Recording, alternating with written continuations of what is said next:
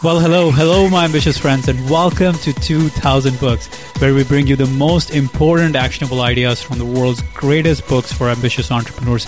And I'm your host and former computer engineer turned entrepreneur, Manny Vaya. One of the keys to building a great business is to understand, especially if you want to build a business that's going to last for decades, not just for a year or two or maybe 5 years or 7 years, but decades, right?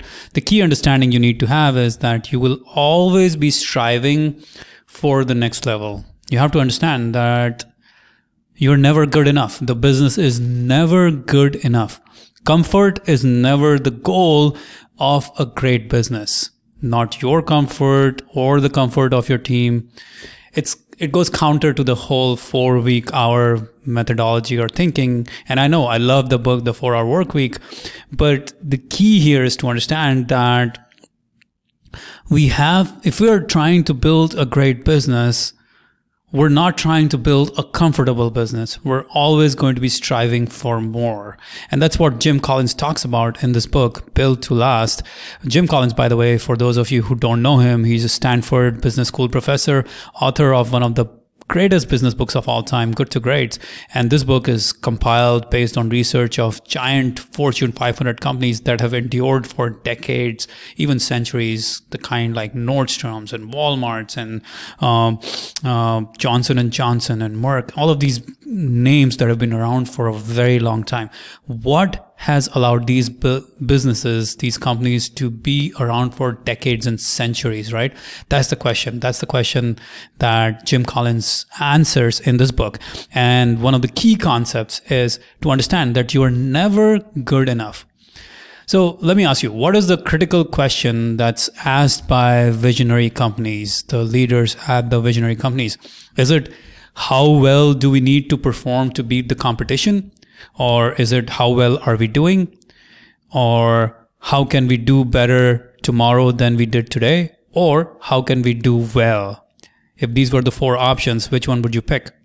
Well, the truth is, this is all about understanding we're never good enough. So the question that you're always asking as a visionary company is, how can we do better tomorrow than we did today? You're not asking, how well are we doing? That's leading to complacency. You're not asking, how well do we need to do to beat the competition? Again, you're not focused on your own self. You need to focus on how can you do better tomorrow than you did today.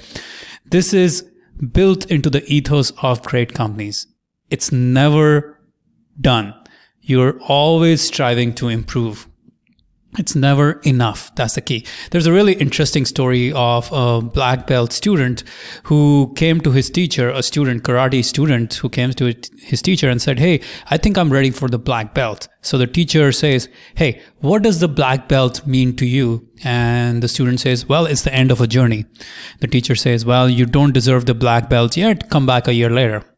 Well, a year later, the student comes back to the teacher, and again, the teacher asks the same question: "What does the black belt mean to you?" And the student says, "Well, it is a symbol of distinction. I have achieved the highest honor." And the teacher says, No, you're not ready for black belt yet. Come back a year later. Now, again, a year later, the student comes back, and the teacher asks, "So, what does the black belt mean to you?" And the student says, "Well, it's the beginning of an endless journey. It's the beginning of an endless journey to get better, to improve, and to evolve." And the teacher says, "Now you're ready to be a black belt." The essence of this is that you have to understand the black belt in some ways is the journey.